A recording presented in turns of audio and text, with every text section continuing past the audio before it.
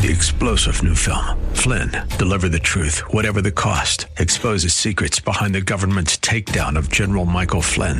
Flynn knew what the intel world had been up to. He ordered the first audit of the use of contractors. This set off alarm bells. He told the truth. He was the most dangerous person for Donald Trump to hire. They had to get rid of Flynn.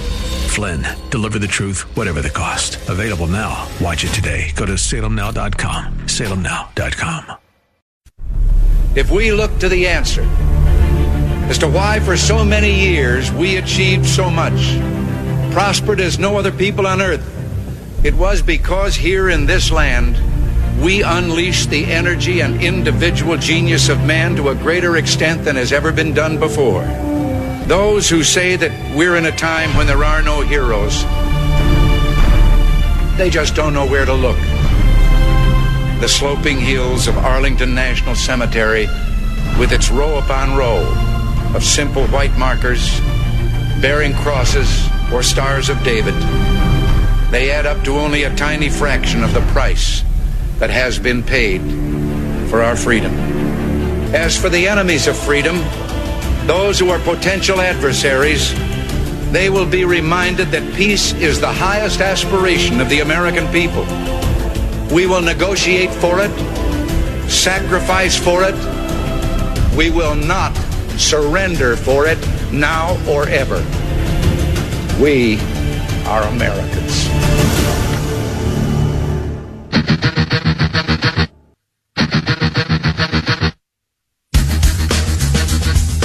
This is the Bob Frantz Authority on AM 1420. The Answer. Yes, indeed. Thank you for joining us as we get started at 7 minutes after the hour of 9 o'clock on this free-for-all Friday edition of The Authority. It is the 17th morning of the first month of the year of our Lord, 2020. The impeachment trial in the United States Senate is underway. We are going to talk about that with Congressman Jim Renacci, former Congressman Jim Renacci, actually, who is now very active with the Ohio's Future Foundation. But Congressman Renacci will talk to us about what the Congress has done. We're going to talk to him about the behavior and the steps taken by the Democrat leaders in the House as they sent this thing over to the Senate and what we can expect in the Senate based upon his experience in the Congress. So Jim Renacci at 9:35. Beyond that, we are guest-free, so plenty of opportunities for you to be a part of the show today at 216-901-0945 or 888-281-1110.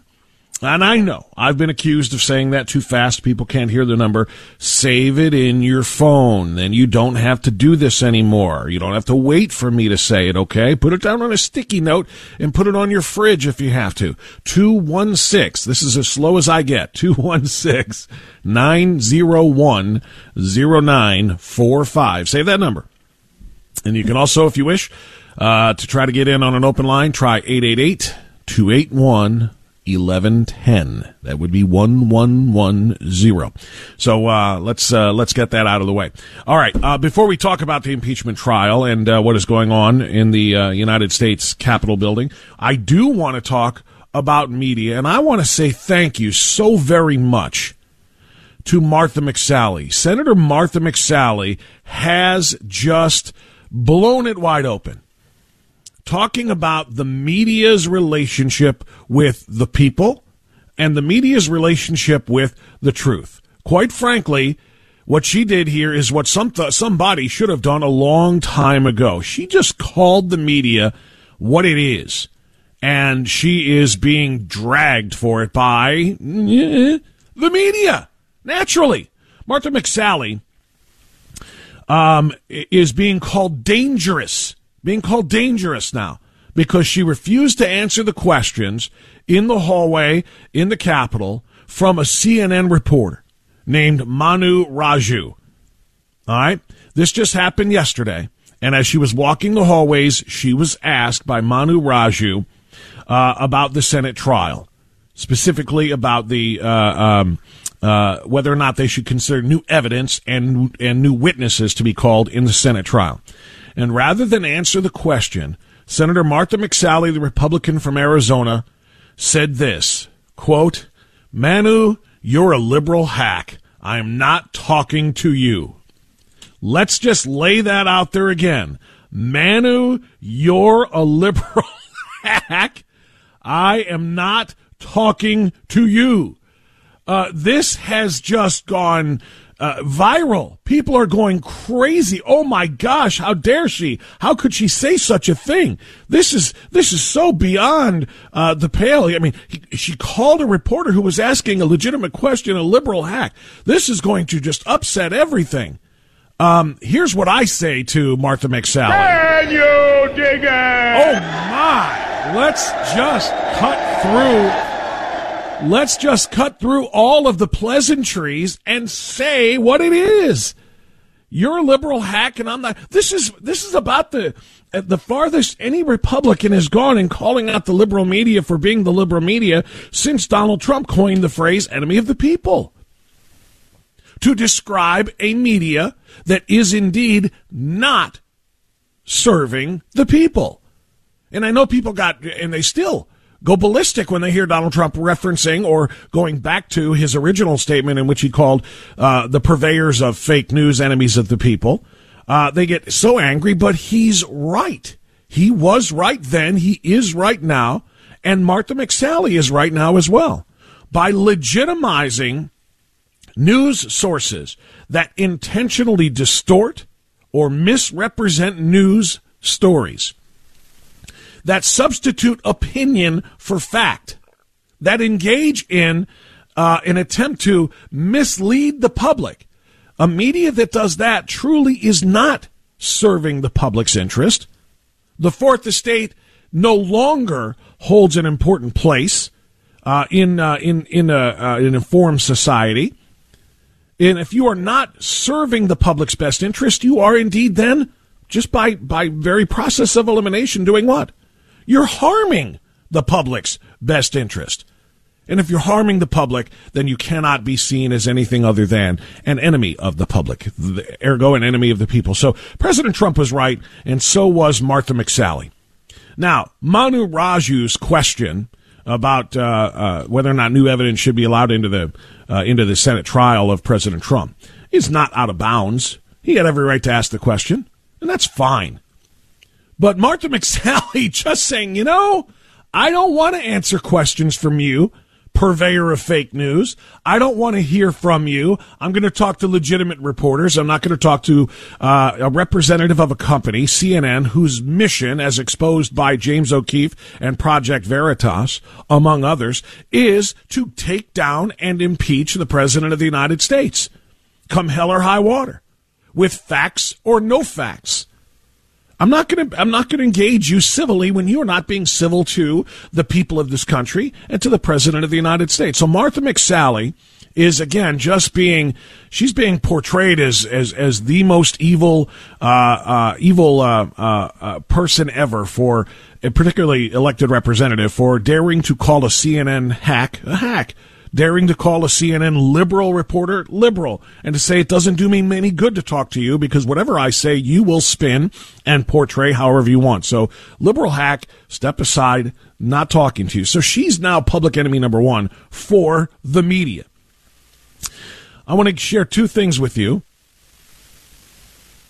One of them is a defense of Martha McSally by way of the New York Post, and the other is Martha McSally herself. First of all, David Harsanyi with the New York Post headline this morning, CNN's bias is now beyond laughable. As Senator Martha McSally walked through the hallways of the Senate Thursday, CNN senior, say that 5 times fast, CNN senior congressional correspondent, say that 5 times fast, Manu Raju asked her if the Senate should consider new evidence.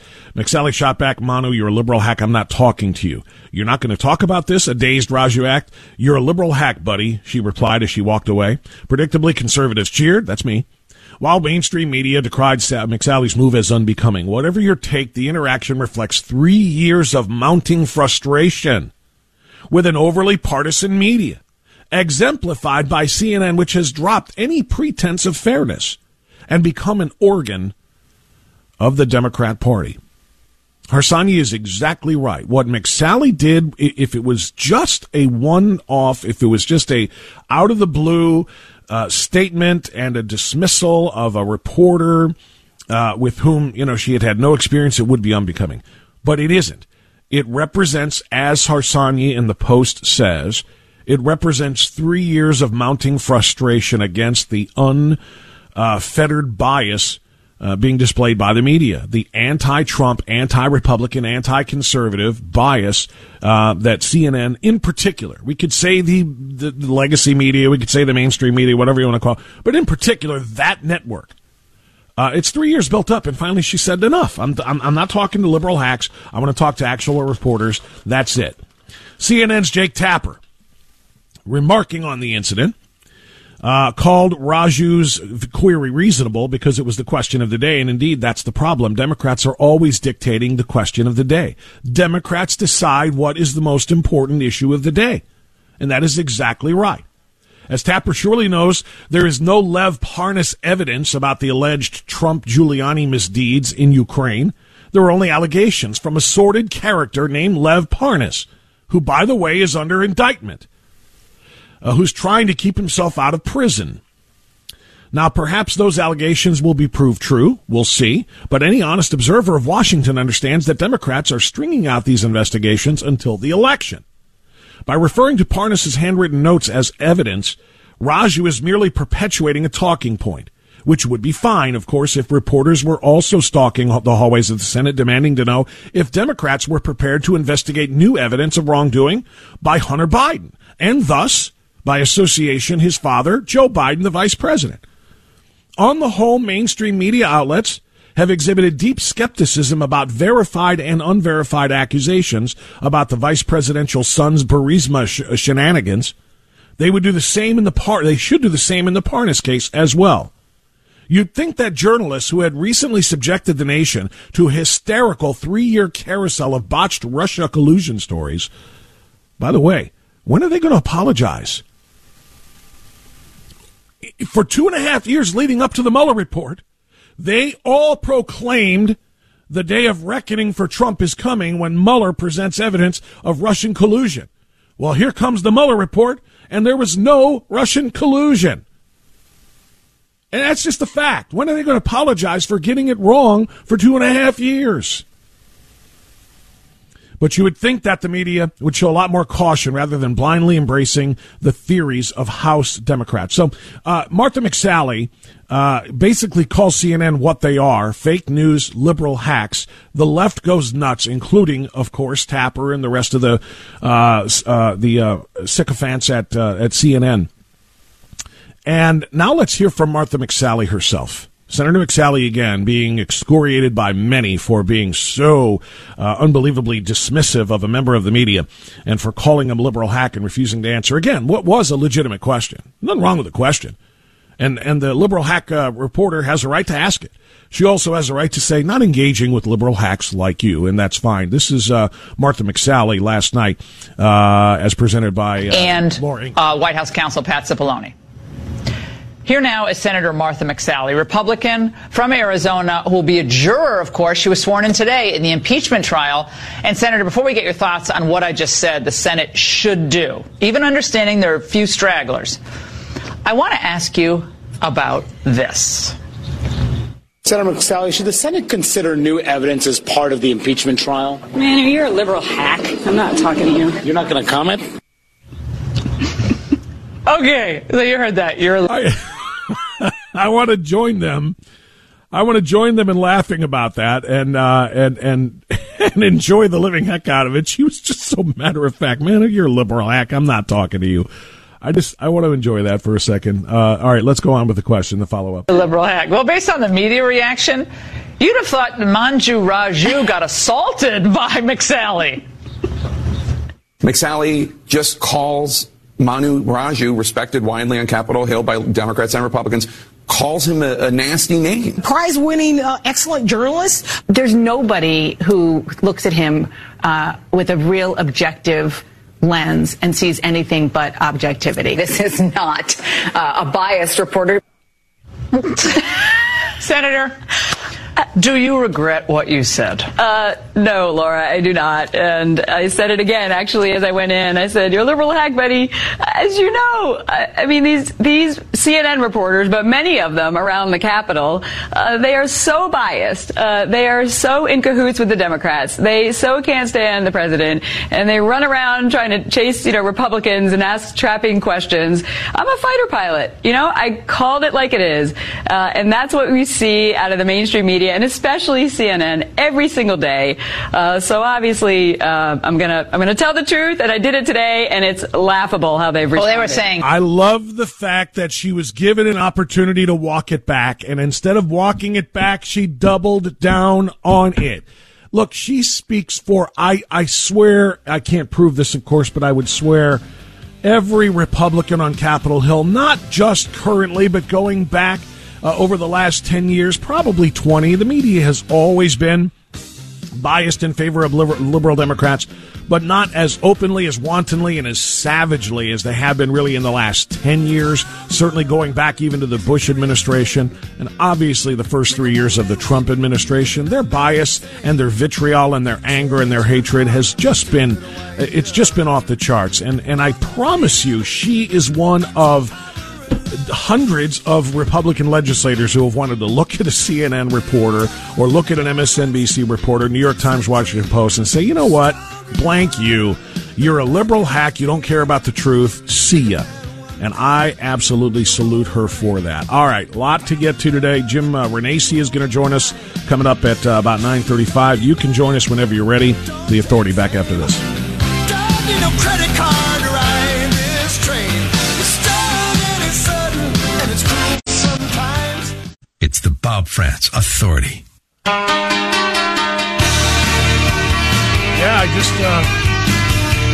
I can't praise it enough. I mean, seriously.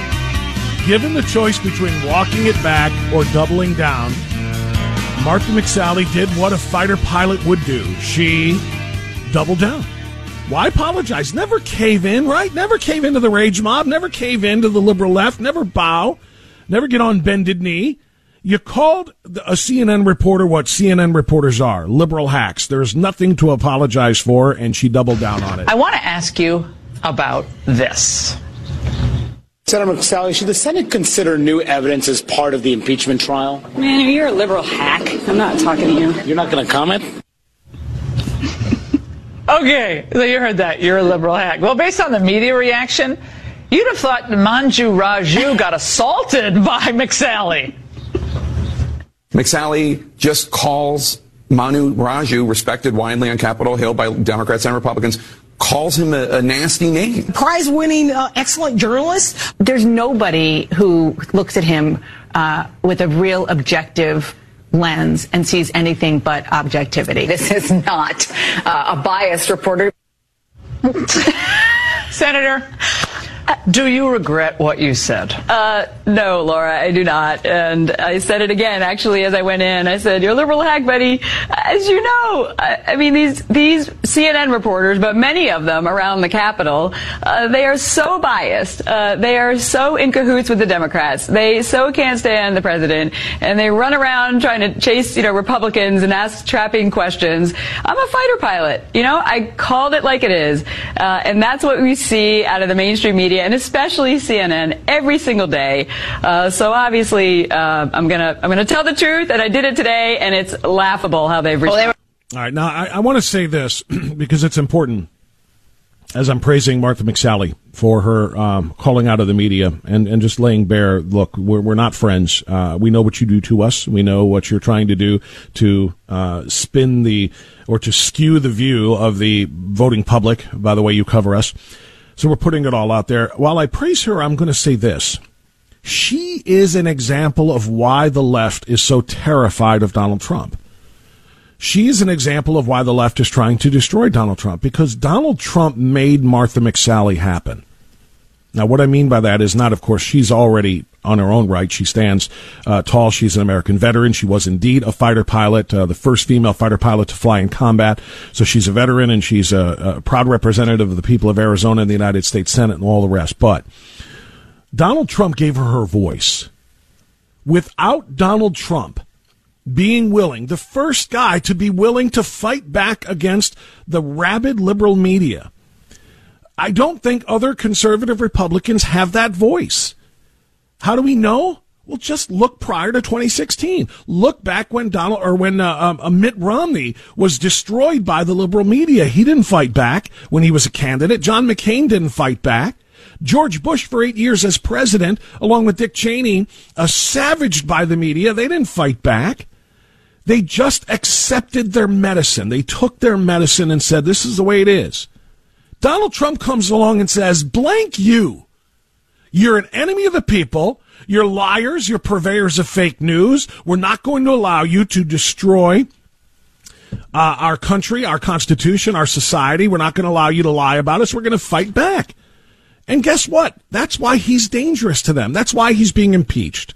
Because he brings other people into the fight. He gives voices to people like Martha McSally. Nobody else is talking to the media directly in the ways that they should have been for years if Donald Trump doesn't become president. He has emboldened us to stand up to them, and that is exactly what Martha McSally was an example of. I loved every second of it, and I'm so glad she did not walk it back or try to bend to the rage mob, bend her knee to the rage mob. She, in fact, dropped another bomb, as a good fighter pilot does. Well done, Senator McSally. Time out now for news. Congressman Jim Renacci, former Congressman Renacci, joins us next. AM 1420, The Answer. Just like a dragonfly.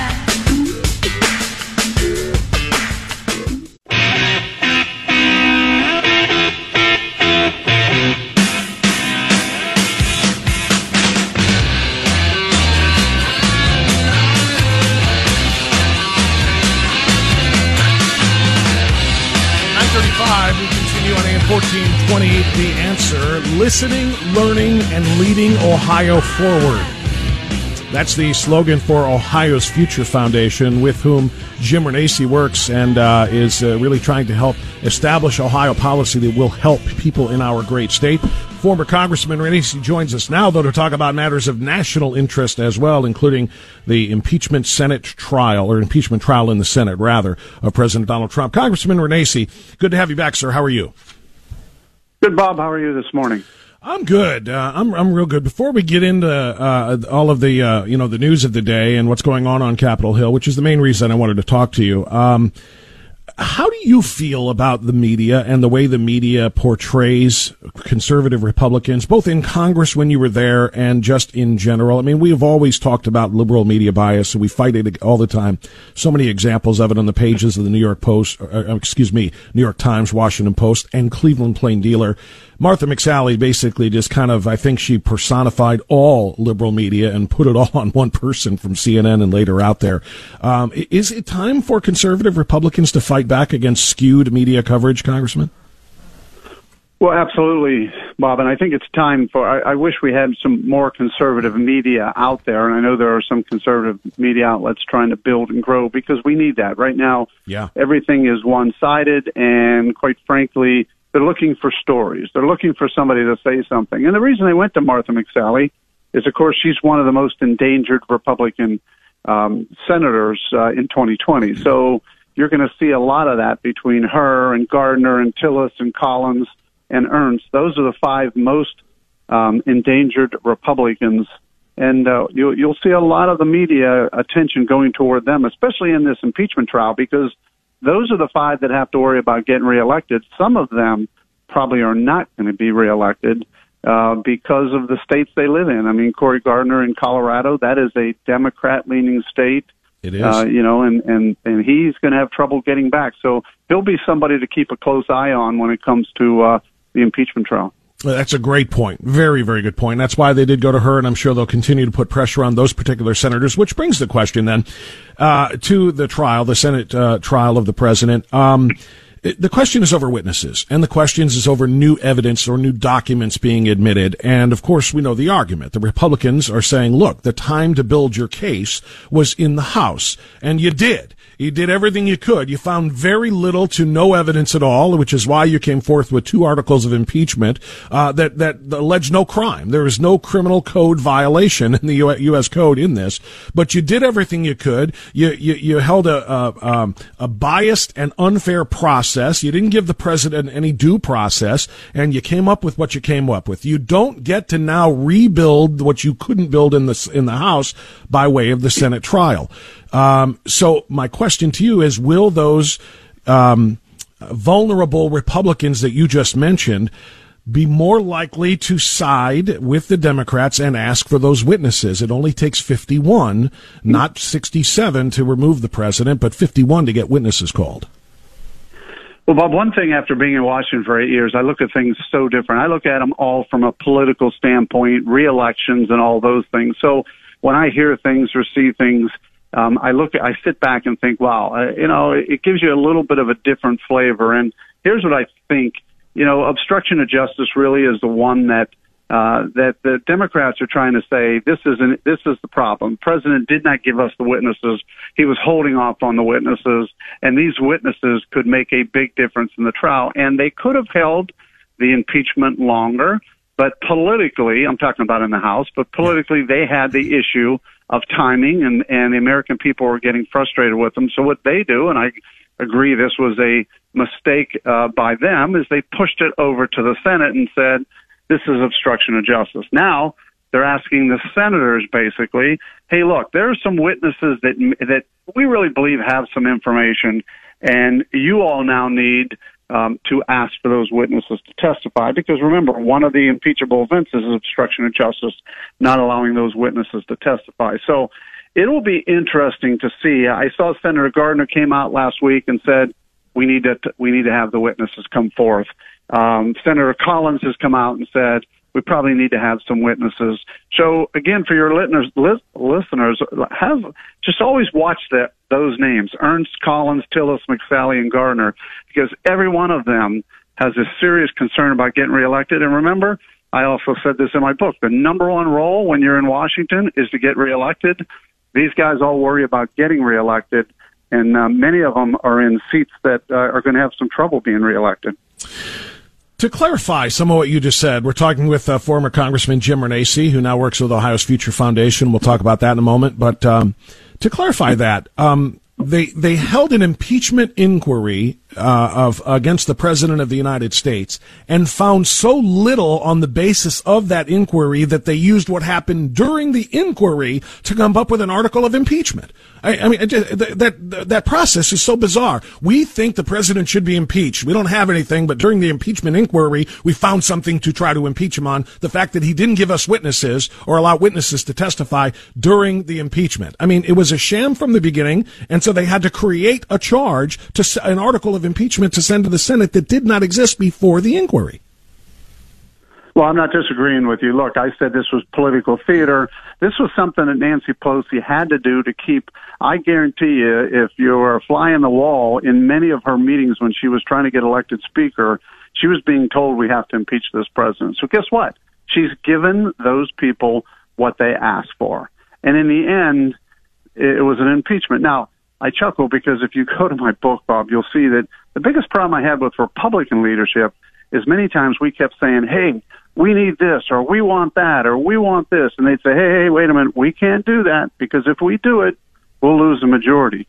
The one thing I always give Nancy credit for is she's not worried about losing the majority. I think in a way, she doesn't want to lose it, but she moved forward on a sham impeachment, and it was really to just appease many of those members in her caucus. With respect to that charge, the obstruction of Congress, because there's obviously the two charges, which are both, in my estimation, both ridiculous. The president did nothing wrong. He committed no crime. But with respect to the obstruction of Congress, where does executive privilege fall? I mean, how can we charge the president with obstructing when he has it, to my understanding, constitutionally within his executive powers to deny persons, with whom he associates, whether it's within his cabinet or his inner circle or whatever, that there is executive privilege that is granted so that he can make those decisions about what gets out and what does not? Well, so you have to look back to the Nixon impeachment. There was actually a ruling by the Supreme Court as to what was executive privilege, what wasn't. Some of these things will fall in executive privileges, some won't. What's really interesting about the impeachment trial is that in the end, if just two Republicans say, look, I want to see witnesses, it could throw it to the Supreme Court justice to have to make a decision. He is the tiebreaker, and in the end, that will be interesting to see if where Judge Roberts falls. So a lot of interesting things are going to occur here over the next couple of weeks, and it's really going to come down to those 2 or 3 Republicans that will have to make a decision, whether they want to do what's right and just move this trial quickly and forward, or whether they're concerned about re-election and say, hey, let's bring these witnesses forward. But if you bring the witnesses forward, there is the executive privilege that I think will have to be determined by the Supreme Court justice. And look, that'll be the interesting pieces of this trial moving forward. Couple more quick ones on this. Marsha Blackburn has said 2 things I'd like you to respond to. One, that the Senate can only review, not expand impeachment. It is not our job to expand the impeachment, she said. It is our job to review what they have sent us, and that's exactly what we're going to do. We're going to do it in an expedient manner. We're going to be fair to the president and to the process, and we're going to get this behind us. So she said they can't, with respect to new evidence, new documentation, et cetera, we can't expand this. All we can review is what they sent us, number one. The other thing she said is, and others have echoed, there are 4 sitting Democrat senators who are running for president.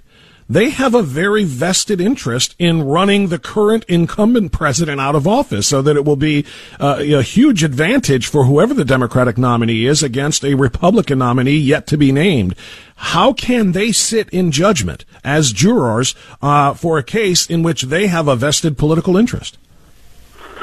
Well, to answer those 2 questions, just again, my opinion on Marsha Blackburn is a colleague of mine when I was in the House, and again, she's not an attorney. And yes, you have to look at the evidence, but one of the evidence is obstruction of justice. And there are many attorneys and scholars who have said that there is the opportunity, if they think there is not enough evidence because witnesses were held back, that they can call for witnesses. So I would believe they can call for more witnesses, and I would disagree with Senator Blackburn. Now, on the other issue, again, it's just going to come down to the biasness. Look, we all know that Republicans are going to vote not to impeach. All Democrats are going to vote to not impeach. It is a political trial. Whether we say it's not, it is. And the question is going to be, isn't it amazing? It always comes down to those who need to be reelected will make the decisions. And that's the key. In Washington, it's so much about getting reelected and not about doing what's right. And that's where this trial is going to end up. You're going to just, as I said to your listeners, watch the 5 senators. And by the way, there's a wild card senator, Senator Romney, who I think would like to see witnesses be called. So that's where you really end up having 1 wild card senator in Romney and 5 who want to be reelected and don't want to lose the election are going to have to make a decision. Yeah, no, I get that. And you talked about that before, but you're talking about the Republicans now. And I want specifically to talk about those 4 Democrat senators who are running for president. Don't those people, isn't there a case that can be made, Congressman, for recusal from the Senate trial? They should not be jurors. They should be tried with 96 and not 100, because these 4 people cannot possibly, be impartial on this. And you could say nobody's going to be impartial. Okay. But specifically, they want to become president. They are running in the Democratic primaries, and if they run the president out of office, it's a huge advantage for them. I think that would at least a case could be made to have a hearing on recusal. Well, again, Bob, the only other side of that is you've already had a number of Republican senators who have come out and said, I don't even want this trial to go forward. So they've already given up their, judgment of the facts. And I think in the end, that's why I say it's political, because you could argue both sides. Yes, you could argue these 4 that are Democrats. But again, you could argue the other 47 or 47 of them are probably feel the same way. But again, I just look at it from a political standpoint. Again, my 8 years in Washington gave me a view of this. It's politics, politics, politics. It's getting reelected. And that's really what this case will all be about. Yeah, well, it is, and the fact that you're talking about pure partisanship on the Senate side is because it was pure partisanship on the House side, right? I mean, Nancy Pelosi, as Speaker, said as recently as a year ago. We're not talking about many years ago. As recently as a year ago, said she would not support impeachment unless it was overwhelming and bipartisan. Well, she held a vote and got no Republican support at all. Not one single Republican, and in fact, 3 of her party went against her. One voted present, two voted against advancing impeachment. So, when you have pure partisanship after a speaker promised not to send a purely partisan article of impeachment over to the Senate, I mean, doesn't it essentially invalidate the entire process? Well, again, I don't disagree with you. It was a partisan witch hunt in the House that occurred, but partisanship, believe me, I look back even, and I know this is an impeachment, but every time I talk to groups as I travel the state of Ohio and people think, what do you think about this? Well, look, when I was in the House, when we did the tax bill, not one Democrat was allowed in the room. Not one Democrat was allowed to speak on the tax bill. These are the similar things. We were partisan too, and part of the problem in Washington is it's too partisan. What we got to start doing in Washington is electing people who are going to do what's right for the American people, and we don't do enough of that. So we continue to send the same people down there. They want to continue to get reelected, and partisanship always seems to flow through in many of the decisions that are made. So, yes, it was partisanship in the House. It will be partisan in the Senate, and it will come down to those 3 or 4 senators who have to worry about getting reelected. That's going to make the big difference. Congressman Jim Renacci is our guest. Real quick, because we only got a couple of minutes here. You are the chair of the Ohio's Future Foundation, as I talked about, and I know you have a lot of different issues there that you guys are working on as far as Ohio policy. But I just want to ask you about refugee resettlement. We know that Governor DeWine, like a whole lot of other governors, said yes to the president. We will take them here. Only Governor Abbott in Texas, so far to my knowledge, said no, we're not taking any more refugees. Do not try to settle them here. And of course, we just had a federal judge yesterday say the president can't do this, saying they're blocking his policy of allowing states to refuse to take refugees. Where do you come down on this and what Governor DeWine decided? Well, first off, I want to go back to what the president did. The president gave every governor the opportunity because he felt, and this was part of his campaign promise, he felt that governors were being forced to take these refugees and that they shouldn't. It was unfair. So he signed an executive order that said from now on, you do not have, and that was back in September of last year, you do not have to take refugees. So he was doing Governor DeWine and all these other governors a favor. You don't have to take them. But during the holidays, Governor DeWine wrote a letter saying we will take them. And the problem I have with that is who's going to pay for this? I mean, the average cost to taking a refugee is about $92,000 per refugee. They're a burden on the Medicaid system. They're a burden on the police. There's so many indications of that. And by the way, education system, health system, all of that. Yeah. All of that. And then, some governors, like the governor of Tennessee, said, well, wait a minute, we're going to select who we can bring in. That's not true. The governors, once they accept, they got to take whoever they want. And if you look at the refugees that are being sent here, these other countries don't want them because they're a strain on the healthcare system. They're a strain on the police. They're a strain on the counties, on the countries that they're in. So why would we bring these refugees into Ohio? Now, people would say, well, it's compassion. Hey, Renacci, it's about compassion. Nobody's more compassionate than Jim Renacci, or many others who believe we shouldn't. But in the end, if we want to be compassionate, let's take care of those citizens in Ohio that have the opioid issues, that have the addiction. If we're going to take care of those, let's take care of ours first, because this just puts an additional burden on many of the state resources and county resources.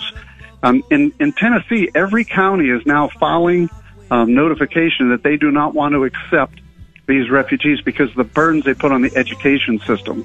And yet, Governor DeWine, without even asking, without even taking it to the legislature, without even having one discussion with Ohioans, just said, yes, we'll bring them in. That's the problem I have.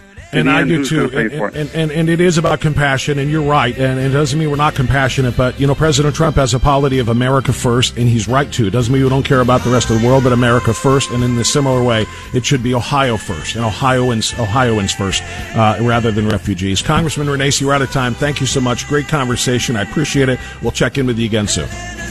All right. Thanks, Bob. You got it. Have a great day, sir. It's 9:53. Time out. Back after this.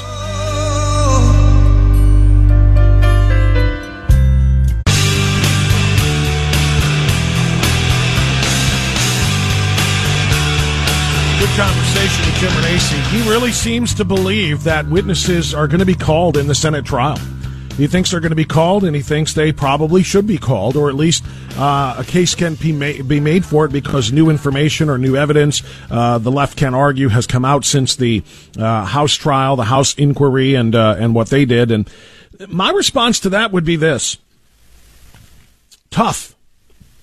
If the House wanted to find more evidence, better witnesses, better documentation, then they shouldn't have rushed their process the way that they did. And they did. Now, when I say rushed it, understand there's two different lenses through which you can view this. Number one is that they rushed it because once they decided they had a whistleblower, or they manufactured a quote-unquote whistleblower the way that they did, they just went with the speed of light. All right, let's move forward. Let's get an inquiry started. Let's get articles voted on, blah, blah, blah, blah, blah, as fast as they could. They wanted to get done by Christmas. But, of course, the other lens is this started 3 years ago. As Nancy Pelosi admitted during an interview, she said, what do you mean speed? We're not going fast. We started this 2.5, 3 years ago. And she's right. They have. They decided to impeach him before any Ukrainian phone call was ever made, before anything was done. So they've gone very slowly and deliberately big picture, but once they got themselves a whistleblower complaint, they went with light speed. If they had slowed down and said, let's be more thorough, maybe they could have found stuff to investigate, documentation, other witnesses, etc., on the House side. So to me, this is the bed that they have made. They have transferred the articles that they wrote to the Senate. The Senate should consider them as is, and that's it. No more need for witnesses, no more need for documentation. This is not a place for investigations to be conducted. It's a place to try only what was sent over by the House. Great info and conversation with Jim Renacci. The next hour is yours. 216-901-0945. Dial me now. We'll get you up on the radio. 3-star General Michael J. Flynn, head of the Pentagon Intelligence Agency, knew all the government's dirty secrets. He was one of the most respected generals in the military. Flynn knew what the intel world had been up to. He understood its funding. He ordered the first audit of the use of contractors. This set off alarm bells. The explosive new documentary, Flynn, Deliver the Truth, Whatever the Cost, uncovers the facts behind this scandal. Flynn told the truth. He was the most dangerous person for Donald Trump to hire. I find out the worst enemy that I'm going to face in my life is right here in America. They took my assessment and they wanted me to change it. And I was like, I'm not changing it. They had to get rid of Flynn. With in-depth interviews, archival footage, and never-before-seen personal records of the man behind the headlines. I just felt like I was drowning. Flynn, Deliver the Truth, Whatever the Cost. Available now. Watch it today. Go to salemnow.com. salemnow.com.